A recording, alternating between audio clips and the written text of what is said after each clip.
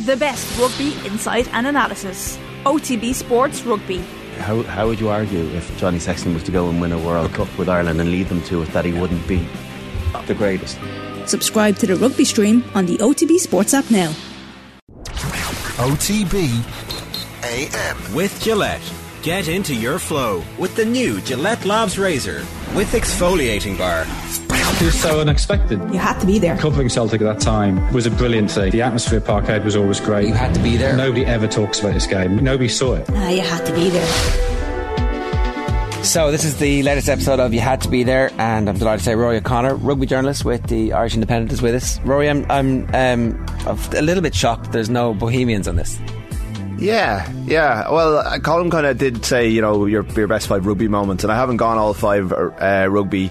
I'm pretty blessed. I think that, like, my dad took me to everything when I was a kid, so I've been at incredible sporting events, and I know this isn't about the event or the kind of the moment, but it's about an individual's performance within that. So I kind of stuck to some professional kind of, you know, 4 of my picks were games I covered as a journalist, and then a 5th is a game that I attended as a kid.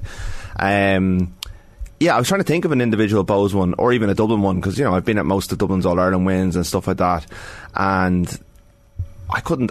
Partly it's my just really bad memory of actually picking out individual performances in games and going, God, what was I at that? And part of it was, you know, just I suppose I probably pay attention more when I'm working at a game, so things stand out more. So partly kind of trying to be professional and picking 4 rugby ones, and partly the fact that individual performance for both. I remember great moments, I remember great games, but actually picking out one player who dominated the game in the way that these 5 examples are is probably tricky enough. It's probably when you're a sports journalist as well, you've been to so many games and so many different codes that it's kind of like Woodstock. You're like, was I at that game? Yeah, well, it's also, I played rugby for about 15 years and probably drank a lot more than I should as well, so I think my brain cells have turned to mush. So it's actually, and I think I don't know if you guys feel the same way, but maybe it's the amount of sport we watch as well, but like everything kind of blurs into one. And my first pick is a goal in 1996 in a Premier League game, in a time where a good goal like lived for a whole season, whereas now a good goal barely lasts a weekend. So I think everything kind of mushed into one. And I do player ratings for Mondays in though after international games, and I think that actually forces me to go back and watch the game through the prism of performance, and that probably is the reason I remember individual performances. And also I have to come in here and talk about it and, you know, write about it all week. Yeah, I take notes. Maybe I should start just taking notes. That's where I need to start. But the fact you do take notes on matches means that you probably have better recall of them. So let's start, right? Okay. Yeah. Georgie Concladsey, Man City versus Southampton on the 16th of March 1996. What's special about this? Well, the goal, I think, and again, I probably misread Colin, the producer's text, when he first said it, and I was thinking about moments or kind of things you're at, and like, I randomly found myself in Main Road in March 1996. We all thought it was just moments, don't worry. But yeah, well, I did initially, and then I missed it, but I kind of wanted to keep this one, partly because I don't think there's many people who are going to come in and say there's not many people who can say they were there on the day that Georgie Concladsey scored one of the great Premier League goals, and once I then had to talk about it, I've kind of been looking at it a lot this morning at kind of what happened on the day, and he did, like, you know, the highlights are pretty much all Concladsey, but for some reason, the reason is my dad, I was a Liverpool fan when I was a kid, my dad was a Chelsea fan, Liverpool were playing Chelsea in Anfield, and we picked this as my first game to go to. Like, I've been obsessed with Liverpool as a kid. We booked I can't remember if it was a ferry or flights, but we stayed in Chester, but we couldn't get tickets for Liverpool, and like, we went to Anfield the day before, went to the shop, you know, begged them for tickets, but we couldn't get tickets for this game. I think it was the day Patrick Berger scored 3 goals against Chelsea. I may be wrong about that, but so we were in England anyway, and Manchester's not that far away, and City were playing Southampton, so my dad said, no problem, will we go to this? No problem, absolutely none. There's the year City got relegated, so we drove to Main Road that morning, picked up a couple of tickets at the box office, went along. I think I was wearing my Liverpool away kit underneath my Liverpool. I had all David James's goalkeeper jerseys, and my dad was like, we're going into the City, because it's outside Main Road. I think it's obviously all changed now at the Etihad and the Glitz, and City was a very different place. They kind of had a working men's club outside where we went for a drink beforehand, and Dad was like, make sure you zip up your coat, because, you know, they're not going to like the fact you're wearing a Liverpool kit. But they were really welcoming, and you know, once you realised they were really friendly, kind of told them the story, they kind of laughed about it. We went in, the atmosphere was great, the match was terrible. It was like, I've been watching highlights this morning.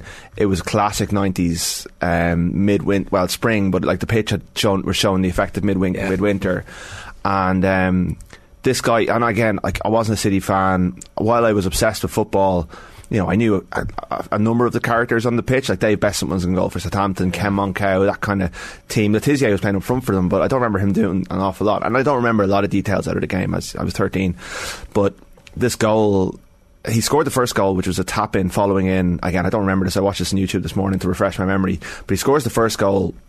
But this guy was just so much better than everyone else on the pitch. Yeah. And the second goal, it actually didn't win goal of the season last season. Tony Yeboah won goal of the season for the year, which in fairness was a pretty good goal. But I think this one's better.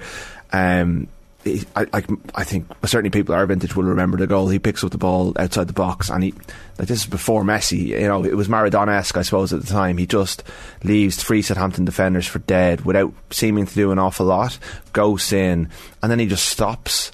And Besant moves first. He tricks Besant into it. And again, Messi made this his stock and trade, but at the time, it was just this incredible, just an incredible goal. He just dinks it over him and nonchalantly runs away. And you come to a game, like, it's this kind of, it's the any given Sunday thing. Anything can happen on any given Saturday. If you go to a stadium, you go to a film, you know what to expect. You go to a stadium, it might be the 2 worst teams in the world, but someone can do something magic, and that transcended the day. It's something I'll always remember of a day that I don't really remember an awful lot from. And then you're hooked for life. That's it. You're a football fan. I was already pretty hooked at that stage, and City went down, and I pretty much detest them now because of what they've become. But I'll always I always kind of had a soft spot for them after that day because of the main road experience and the friendliness of the people, and because we saw something special.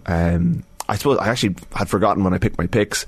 We went back to Liverpool the following year and saw them beat Middlesbrough 5-1, and Robbie Fowler scored 4 goals that day, so that was pretty good. Actually, Collymore was better. Right. I think he set up all 4 of the 5 on the day. That was a pretty good individual performance as well. But I'd already sent my text. That's the season of the 4-3, is it? I think it would have been, yeah. When I remember being frustrated by Collymore, watching him on TV, and then you saw him in person. I was like, oh my god, this guy is absolutely phenomenal. And obviously Fowler scored 4 goals, so that was a contender for my list, I suppose. It's funny that those memories of going to matches with a lot of times with your dad or your brother or whatever, and the smoky, as you say, working clubs and like bars before games, and like there's something about that environment, especially back in the 90s and the noughties, where you just never forget those moments. It kind of almost brings together your relationship with your dad in some ways, where you're like, this is something I will never forget, those games. I think for a lot of people that rings true. And my dad, I presume it was just, now that I have a kid myself, it was getting us out of the house, but we used to pack up every weekend. We used to go to Leinster Club Championship games across the province. I've been to Ulster finals, I've been to Munster Championship games. We just used to go to matches. We used to go to all Dublin's home and away league games. We'd go to Bows home and away. It was just something we did. We went to matches, and I don't know how much he must have spent on tickets over the years, because we went to all the Ireland soccer games as well. So I've been at some amazing things. Tickets weren't ridiculous at that stage. No, they weren't. I've seen the prices for the autumn internationals that are coming up, and you're like, God, how do you afford to bring your family to this? It's a different beast. I think the sport doesn't understand that. Like, you don't hook the 8, 9, 10 year olds if they're not at the games, because watching on TV, it's not the same. Yeah, and even like the idea, I mean, Liverpool Chelsea was sold out, that's what I was going to, but you could turn up at Main Road. I don't know how many, I haven't tried to go to a Premier League game for a long time, but I don't know how easy it is to turn up at, say, Brentford or something and pick up a ticket. Maybe it's easier than I think it is, but it was like simpler times. That's, Am I right in saying City were relegated from the Premier League? They were, yeah. Niall Quinn come off the bench that day. I think that was the year they went to the corner in the final game of the season when the bad information was coming through. It wasn't a memorable City team. Like, you look at the list of players, Uwe Rosler was up front, but Kinkadze was kind of like, even now there's articles produced about how he was the shining light in this dark period, and like, I just looked at he has a Twitter account. He hasn't used it since 2018, but he's clearly hitched himself to the ambassador bandwagon. He's still remembered, and because they've so few great players that they can go back to, until the current generation retires, he's one of the lads making a bit of coin off it. But why wouldn't he? Like, he was a. I didn't realise he played at Boca Juniors as a teenager. Did he? He was from Georgia. He ended up at Boca Juniors. Right. He apparently announced himself onto the world. He scored, I think it was a hat-trick in a 5-0 win over Wales, where he lobbed Neville Southhill from the edge of the box, like an absolute wonder strike. City apparently had already been watching him. They brought him in. It was part of that vanguard of first overseas players, non-Irish or British players, to come to the Premier League. It was a pretty exciting time, and although it's like, it's just a moment. Like, it's just this incredible goal, and I think even now, sated and all as we are by the goals that we see on a weekly basis, it was just an incredible finish. And again, looking at the highlights, it vindicated my choice, because he does basically everything City do well in the game. We even found a picture of him with a black armband for the week that's in it. Oh, absolutely fitting. Figure out who that's for. Rob Kearney, the Lions versus South Africa, June 24th 2009. Yeah, this was one I quit a job in a bank and became a journalist and went on this tour as my first assignment as a freelance. I was going anyway as a fan, and Dan McDonald, who's a good friend of mine, suggested, why don't you try and pick up a bit of work, and I did. So I was in Loftus Versfeld on the second test, having covered the full tour, but also had a group of mates kind of that I could go to in between games. I was having a great time, but again, you pick these things and you go, God, was it as good as I thought it was? And I went back and helpfully there's a YouTube video. It's like Rob Kearney greatest Lions performance of all time, and it's just all his little moments in the game. And it's any excuse. I know you had this on your Classic Games Club with Brian O'Driscoll, who until he got knocked out by his own bravery, trying to tackle Danny Russo, and they both got knocked out. Played a major part in this game, and a lot of players played really well, because it's one of the greatest games of rugby of all time. It's the most brutal game. It's still seen as the most brutal game of all time. But Kearney kind of rose above. He was helped, I think, just watching the clips. So, like, Ruan Pinar started at 10 for the Box that day, and their kicking strategy was to kick long to Rob Kearney, which maybe shows that they didn't do a lot of research. He had come into the tour, he'd missed, I think he was on the bench for the Heineken Cup final, Leinster's first win. He'd had mumps. I mean, one of the highlights of the tour from a media point of view was Hugh Faraday from the Indo, I think it was, asking a young Rob Kearney, who was a good looking chap around UCD at the time, how do you contract mumps? And the entire press back giggling away, and Kearney trying to keep a straight face. But he had mumps, and it interrupted the season, and he came in, I think, behind Lee Byrne. Lee Byrne started the first test, and Lee Byrne was just on top of his game. And the Welsh, I think, always have a head start in these things. But Byrne got injured. Kearney came on and helped change that first test, but the second test he was just magnificent. And again, Conor Murray's one of my picks later on. He's one of the, as these players get older and probably become more conservative and have injuries and things, they become almost, people want to get them out of the team. But when you look at how good Kearney was at that time in his career in 2009, he was phenomenal. He scores a try, he wins everything in the air, he runs it back with venom, he causes the Springboks all sorts of problems.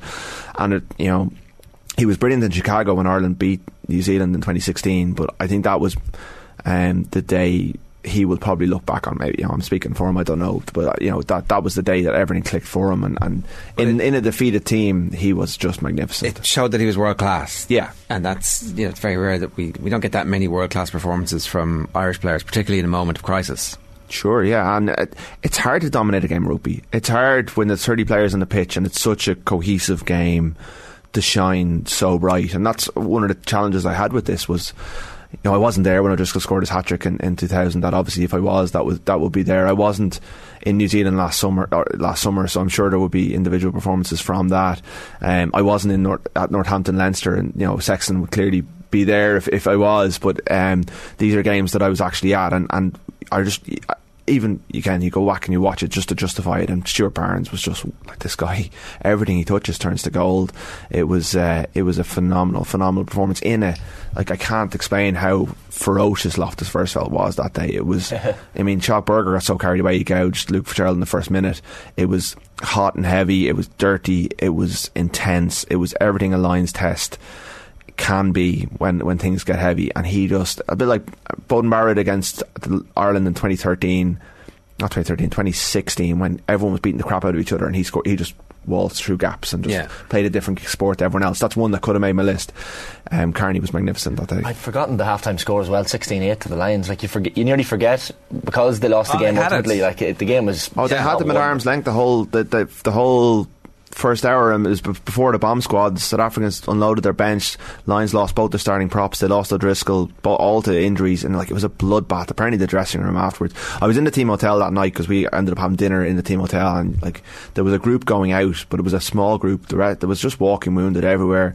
Lads knew their tours were over. It was grim, and obviously the finish, everything about it was so dramatic. The drop goal, sorry, not the drop goal, the kicking, actually just before the infamous, which Ron O'Gara won't thank me for bringing up again, but the infamous up and under, which I think Tommy Bowe didn't chase properly. Carney gets the ball in a similar situation and actually kicks an unbelievable kick. He kicked a couple of what will be 50-22s now in the second half. He had unbelievable composure when the game was getting away from the lines. He was still doing the right thing at the right times as others lost their heads around them. It was an incredible and match to be at. The try from Jack Fourie was incredible, and then the kick to win it was just what a moment. It's good that individual performances on losing teams aren't forgotten. Like, I guess Shane Walsh this year in the All-Ireland final is one that maybe over time people will realise, okay, he lost the game but was absolutely immaculate. Similarly for Carney, like, maybe over the passage of time you remember the individual performances in losing games. Sometimes they actually live with me longer, and I have another one on this list that will come to, I'm sure, but I remember Jamie Heaslip, who was much maligned as an Ireland captain. He led Ireland in the 2015 quarter-final against Argentina, and I thought, in a team that stank the joint out that day, he kept playing all day. 2019 quarter-final against New Zealand, Peter O'Mahony, who again I've been critical of over the years, he was the one who carried the fight to New Zealand over and over again. Even when everyone around them was losing their heads, he was the one who dragged Ireland, and Ireland were still in both of those games for a while through the force of will of those players. Sean O'Brien in 2013 when Ireland lost to New Zealand, like that was very close to making this list. He was magnificent that day, and was very, these are players that are very unlucky to be on the losing side. So it is, I don't know, does it live with me more, but yeah, it's a strange one. The next one is Paul O'Connell, actually, and it is a game we lose. This is March 15, 2015, Ireland against Wales.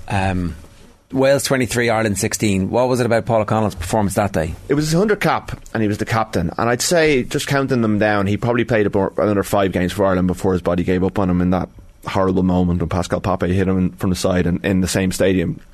And again, I picked this and then I went back and watched it afterwards, because I was like, God, is your mind playing tricks on it? And it was just the day that Paul O'Connell made a couple of line breaks, and you remember those. But it was a day where everything went against Ireland. They went 3-6-9-12 down because Wayne Barnes started policing the breakdown in a way that Ireland weren't expecting. It was one of the days where Gatland got into Ireland's heads. Every power play they tried to play, Wales were jockeying them off the ball. They were making sure that whatever line Ireland were trying to run, Wales were just basically upsetting them. And it was one of the days where the Joe Schmidt system failed. And Sexton had a bad day. He missed a really kickable kick. He put a restart straight in the touch. At one stage, Jamie Heaslip throws the ball to him and he's not looking and hits him in the back of the head. Right. It's just one of those days where everything's going against Ireland, and midway through the first half you know that this is not going to be their day, and they won their first 3 games in the Six Nations. It's O'Connell's 100 cap. If they win, they have Scotland away to win a Grand Slam the following week, and through his own force of will, O'Connell drags them into the game. And he there were the 2 standout moments, or 2 line breaks. One is off a Sexton inside pass.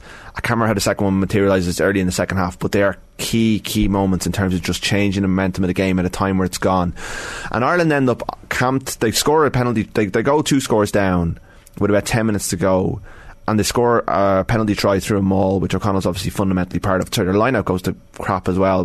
Best throw starts going wobbly, and all sorts is going wrong. And I don't know if Paul O'Connell looks back on this performance with any great fondness, but it's one of those captain's days where you can see his influence in the team. And if I flicked through it last night just to try and validify my own choice. He's everywhere.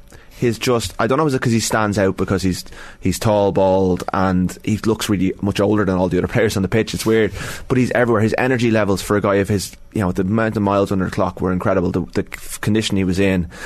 And they're on the Welsh line. They lose a line out. Sam Warburton, of all people, who won man of the match on the day, he was brilliant as well, picks them off, and they get another line out, and they maul all the way to the Welsh line, and the Welsh pull it down, and Wayne Barnes doesn't give the try, and it should have been a draw if Sexton kicks Sexton was gone. I think Madigan would have had to kick the conversion to draw it. But O'Connell was just the fulcrum of all of that good work. It was an incredible individual performance in defeat, and I didn't realise that. So it should have been a draw, right?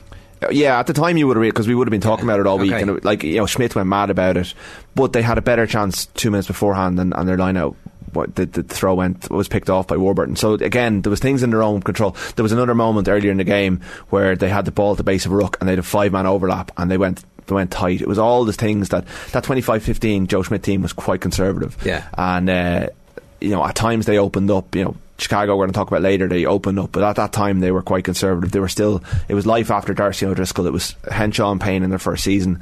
They were still finding their way, and they won the Six Nations that year. They went and won it the following week, but it should have been a Grand Slam, because it was one of those magnificent Ireland-Wales blood and thunder Welsh defensive efforts. Scotland gets one over Schmidt, in the cauldron. It was a tale as old as time, but he tried to change the narrative. He failed, but he did everything he physically could to do it. It's funny you're talking about Ireland being camped in there in the Welsh half. Like, reading the match report here, O'Connell, a break from Paul O'Connell's spot, a lengthy 32 phase period of pressure. Yeah. Ireland 15-9 down at that point, and obviously Wales held out. And Wales, well, they held out by conceding a penalty, and then they got another 10 or 11 phases, in which time they had basically the ball. Cian Healy has the ball in his hands, and there are just green jerseys outside him, and he picks and goes.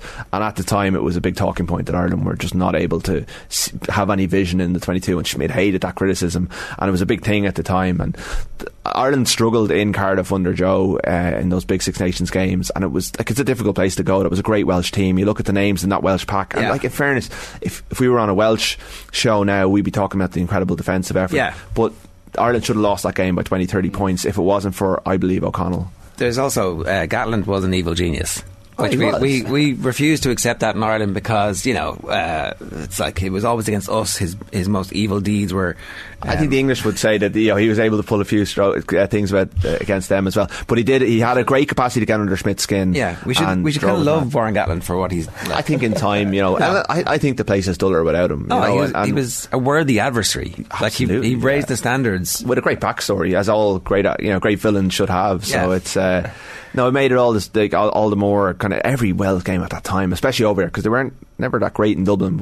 Cardiff, and it's such a great place to watch a match. Wayne Barnes was definitely another villain that day. You mentioned his name, like O'Connell's quotes afterwards. He says, "We gave ourselves a lot to do early in the game with some of the penalties given away and the referee's interpretation," which was a polite way of saying Wayne Barnes. Yeah, well, he just policed them in a way that they hadn't been policed all season, and I presume they were briefed about it beforehand, but they didn't adapt at all, and they found themselves. I think they went 15-3 down. Lee Halfpenny kicked all the points, and then they were chasing. And Ireland weren't good at chasing at that time, but because O'Connell was on the pitch, it gave them a chance. Wasn't there a stat that we hadn't ever won a game from behind for a long period of time? It was like one stage, a 25-game run. We were very good at getting ahead, though. Ireland were under Schmidt. That was his template. That was the 3-6-9, then score a try, but that was his template, and Gatland almost used it against them. And it was so smart. Like, you look at you could see them setting up for these plays, and the Welsh are like barreling them in off the ball, and you could see Joe going mad up in the coaching box. But he had a captain on the pitch who was, like, we all know, again, you're talking about a player who was a second row. Second rows, I know I've two on this list, but it's hard for a second row to stand out in a game, particularly a hard working second row like that. But I would say it was one of his signature performances, even though it was in defeat. Alright, Conor Murray's next, and this is Ireland versus New Zealand to win in 2016. This is Soldier Field, right? Soldier Field, yeah. A game that seems to have, like, I just constantly hear people diminishing it as a thing. I think possibly because it wasn't on free to air TV in Ireland, and a lot of people didn't see it. It was late at night, and because it was a weakened All Blacks team, not because of selection issues, but because they had injuries. It was in Chicago. There was an AIG gig, and they're sponsored by AIG, and they had to do a couple of commercial things. I interviewed the captain the day before the game. He turned up at a big kind of corporate thing. So Kieran Reid, Malky Fakatoa and Ryan Crotty were at an AIG gig the day before the game, which would be very unusual. So yeah, maybe their eyes were taken off the ball, but again, watching it back last night, like, they didn't want to lose that game. It's not as if they handed Ireland an easy first win after 100 odd years. No. And Murray's performance within that was phenomenal. I don't know how many times I've done it. I should probably keep a record of these things, but I gave him 10 out of 10 in the Monday's paper. And again, you go back and you're, Jesus, did I get carried away by the excitement of it all? And I watched it, I flicked through it last night, and you forget that Johnny Sexton went off 20 minutes to go and Joey Carbery comes on for his debut. So Murray's basically playing with a newbie beside him, and he guides him through it so well. He scores a magnificent try in the first half. Again, it's a reminder of how good he was, because he's in that Rob Kearney bracket now of people wishing him out of the team, and you've got Craig Casey, you've got other players coming along. Gibson Parks knocked him out of the team, so he's hanging on in there. He's a veteran now, and people don't see him as a fashionable option, and he's still a very good player, although he could speed things up, and maybe you could do it watching what he was like in 2016 and trying to get back to that level, because he was able to do it all back then. He was up against Aaron Smith, who I think everyone saw as the best scrum half in the world at the time. Smith had been through a bit of a crisis. He'd been caught in the bathroom in flagrante and on All Blacks duty, and it had been on the front pages of all the papers, and his status had been diminished a little bit, and he wasn't as good as he was before, and he became afterwards. But like, Murray dominated him from start to finish. His try is just a moment of brilliant opportunism. He actually steps inside Smith to score it, and he just looks imperious. He looks so at ease with himself across the 80 minutes. And at the end, after kind of hand-holding Carberry through his debut and taking over the kicking for some of the things, he kicks a goal to put Ireland, as the All Blacks storm back, as everyone says, everyone seems to remember. Here it comes. Oh yeah, absolutely. Everyone seems to remember this is an easy day for Ireland, that, they came back really strong, and I actually rewritten my match report to say Ireland blow chance. I too, beside each other, ready to use one, because that's what you have to do. And Murray kicks a penalty. And then when they move left off that scrum, Zebo kicks ahead. Surveyor and Fekitoa do an interchange behind their own line. It's Murray who chases the kick. He passes off the right hand scrum. They go up the left, and it's Murray who nails Julian Surveyor behind his own line with an unbelievable tackle that forces the scrum. And then he gives the pass to Robbie Henshaw to score the try that breaks 100 years of history and wins the game. And while the narrative has changed since, and Ireland have beaten them, was it 4 times since, or 3 times? No, 4 times since, in probably 6 games. That you had to win the first one. That was the most important one to win, and I think Chicago shouldn't be diminished, and certainly Murray's performance within that was phenomenal. The geography adds to it, like Soldier Field, Chicago, obviously it's going to live, for me and Jared does, because we were there. I think for some people it was obviously big, but like genuinely it was on air, and a lot of people didn't have air at the time. If you had Virgin, you couldn't watch air, and it was on late at night, so it didn't have the same the I don't know what the word is, that the transcendent experience that you have watching something on either Virgin or RTE, because it's free and it's there. So I do think, but it was amazing. It was Soldier Field, and it was iconic. Like it was the closest thing to World Cup '94, I think, that I ever got, because I didn't get there. So you're right. Like, as a venue, it was amazing. Good night out, lads, in Chicago that night. Pretty good, yeah. I had a great week that night. I was working because suddenly I went from like having a match report and a few bits to do to a 12-page pull out for the following Monday. But the week was fun. I remember a steak dinner there at one stage. Sensational. Because the Chicago Cut Steakhouse. The Cubs won the World Series. I went to see the Bears on the Monday. It was an incredible week. Right. So we had a good time, but that night, work took over that night. I wasn't quite able to celebrate it, but I'm sure everyone else did. We did. I lost a coat and keys that night. I still follow Chicago Cut Steakhouse on Instagram. They're a very good follow, and very nice people. An excellent restaurant. Recommend. The sides are amazing. Yes. The players were staying in Trump's hotel, which has like a giant emblazoned gold Trump. It's on a massive skyscraper, and it was the weekend before the election, and I just had this terrible feeling. I remember this isn't going to be straightforward, because Hillary was 10 points ahead at that stage. Because I stayed on an extra day afterwards, so I think I didn't fly till Tuesday. So on the Monday, everyone had left. So the previous week, the Cubs won the World Series. It was an incredible parade through the city. Like watching the Cubs win the World Series. I don't care about baseball. I don't know that, but suddenly I was a massive Cubs fan. I remember when they won it, I was like, can't understand, roaring. Bandwagon, absolutely. It was a bit like the Queen's funeral in terms of crowds on the streets. And we were watching it. I was watching it from Trump Tower with Rory Best going, "This is you" on Monday back, and like joking to him. He was like, "I wish." And we were watching it from above, from Trump Tower, where Ireland were doing our media, and it was just thronged. It was incredible. You're right, it was. I think there was something like 6 million on the streets or something. It was ridiculous. Something ridiculous. Yeah. And then they were breaking a curse that was 100 years old. Yeah, just like us. And then the Mayo of the rugby show. Yeah, even more. Like, it's a lot longer than Mayo, and for a big franchise in a big city, like, it meant everything to them. So the show left town on the Sunday, and I stayed on till the Monday, and I was doing an architecture tour on the boat through Chicago, and the weather was amazing that week. It was November in Chicago, but it was like sun shining. And that night I got a taxi back to the airport, and the woman was like, "I'm really worried Trump's going to win." I was like, "Oh really? Are you?" Yeah, because back here it was all Hillary's going to win. Yeah, this guy's not serious. And the following Friday was the election, I think, and then the following Sunday they were protesting outside Trump Tower in snow. And you're like, wow, this is a metaphor. This is kind of this is a bit too on the nose, really. Like, the sun. This is the last days of Rome, and it was it was quite striking. And I think the RFU probably regretted the fact that they stayed in Trump's Hotel afterwards. But I think that it was an Irish connection. The manager was Irish or something. Right. They were well looked after and everything. It was. But they had options. Deep dish pizza. All the food. I'm sure, everything. All the food was all tried. But the architecture is stunning. Incredible place. I haven't been back. Ireland played there and they played Italy a couple of years later, and my sister's wedding was on, so I didn't make it, but I'm hoping they'll do another. I'm happy for these junkets to happen if I can get to go. The Chicago Science Museum, if anyone hasn't been, obviously as a space geek I'm going to recommend that as well, but the Museum of Science and Industry, I think it is, the Apollo 8 capsule, the first flight around the moon is on display there, so definitely check it out if you're... You've been there? Yeah, well, I've been to Chicago, but it was only for a few nights, but I've been to that particular museum and it's epic.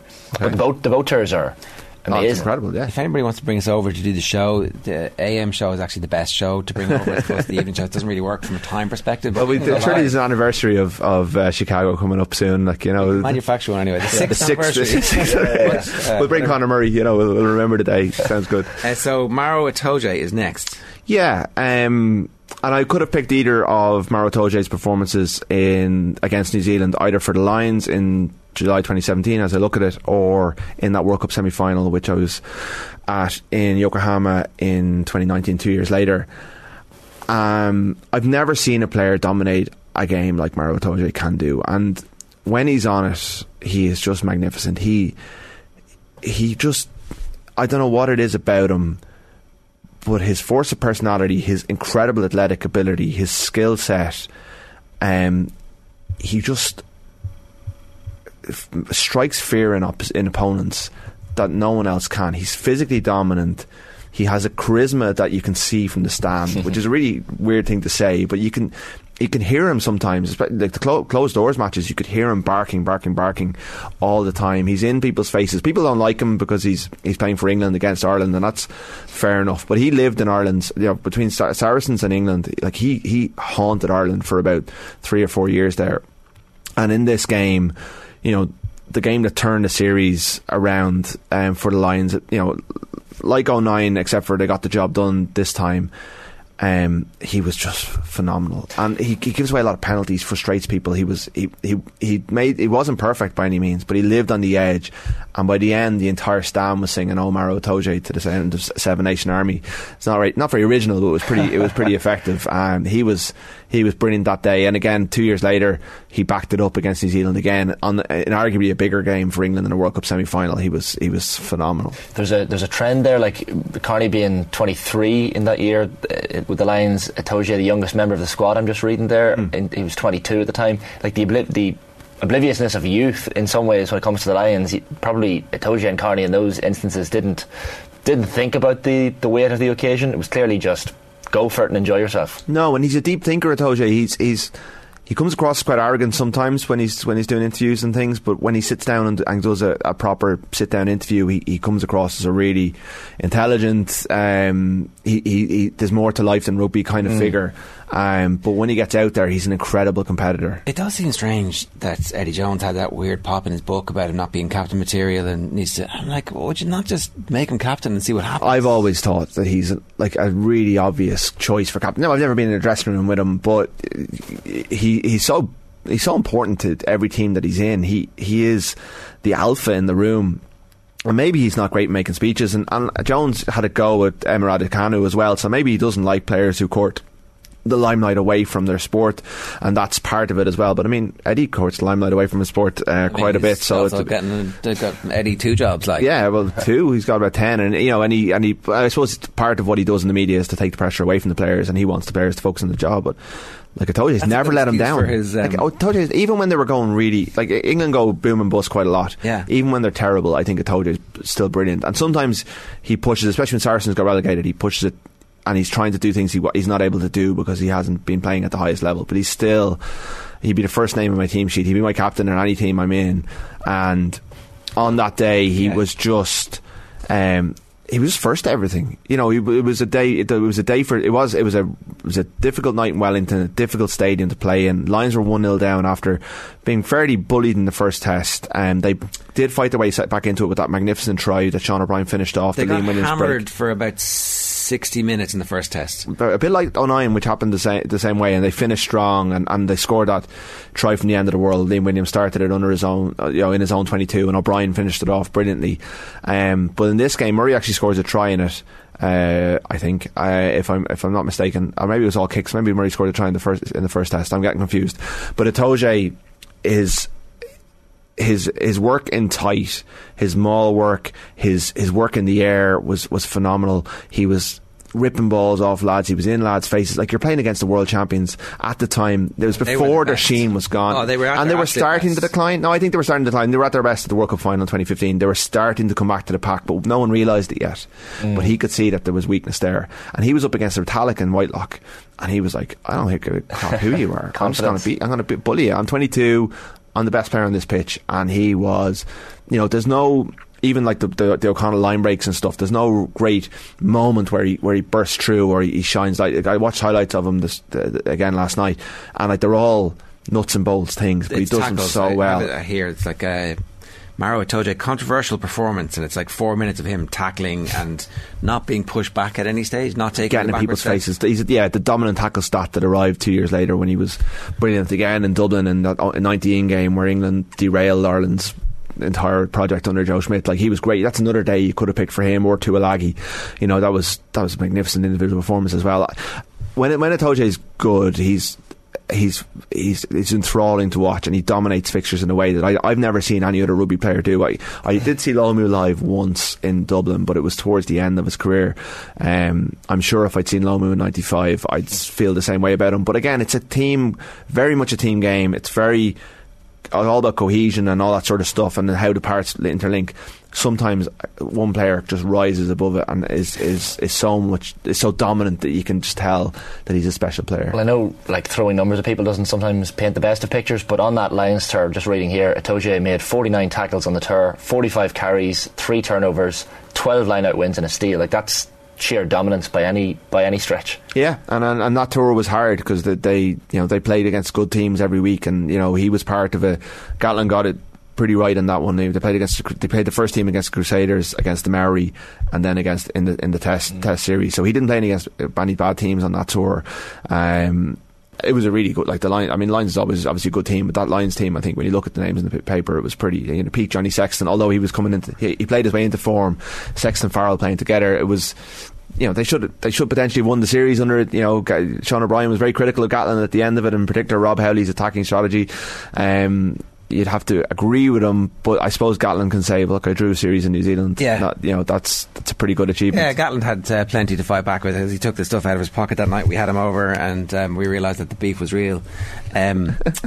I like, in my head, Rocky Elsom had a kind of similar impact on Leinster that one season. Yeah, but like, I don't know if he actually dominated games so much as had big moments in 3 games in a row. Yeah, actually, now that you say it, like that 09 semi-final against Munster, Elsom was phenomenal that day. At Croke Park, I was on Hill 16, so I probably wasn't in the greatest place to analyse the game. Yeah, probably had a couple of points as well, because at that point I hadn't become a working journalist, so I was enjoying myself. But Elsom had at time some great performances, and not single-handedly, because that was a good team, but they needed someone like that who just didn't give a damn to come along without the baggage of history and Conor Murray did the same in that Ireland performance. It's like that level of those performances where you get over the line for the first time, I think always have more resonance for fans, and I suspect for the players who are involved as well. Yeah, no, definitely. I mean, that's you can only make history once, like that team in Chicago and that 09 team will always be the team that broke the duck, and no one can take that away from them, even though I'm sure they're looking at every time Ireland beat New Zealand, their chance at gala dinners and stuff is diminishing. I mean, some of them have beaten them loads of times. Sexton's been on the pitch for every one of them, and Murray Murray missed one of them, but he's been there for most of them as well. Yeah, I hadn't realised until the most recent Lions tour the tradition of giving the mascot, the little lion, to the youngest member of the squad. So obviously that would have been Itoje in that year, but it's something that they should keep going. I think it's a nice little tradition to let the youngest know that they're still I like the Lions. Lions is weird because whenever I go on it, I think it's a magnificent thing, and then I watched the last one from afar. I covered it from afar, and like the Sky Sports stuff just grates on me, and like a lot of the hype around it and the immortality beckons stuff can be can wear people quite thin quite quickly, but when you're there and you see the legion of fans who come over and what it means to the players and like just the calibre of the games, and yeah, those things, like I think in terms of squad building, like again, the 97 documentary built, I think, is what the Modern Lines is built on, and that's the kind of thing that they were doing, and they're basically all copying that, and it is like, because they try to hide it on them. I said they weren't doing too much messing on Itoje though, like, you know, you can bully. Lee Halfpenny was the youngest player in 09, like, you know, he was tiny and young and quite callow looking, whereas like you're not going to be hiding them, doing much to Itoje to kind of to catch him out. Like, he's terrifying. He will come for you for sure.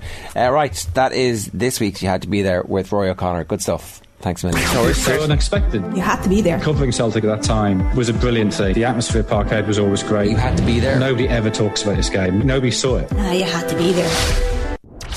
OTB AM. With Gillette.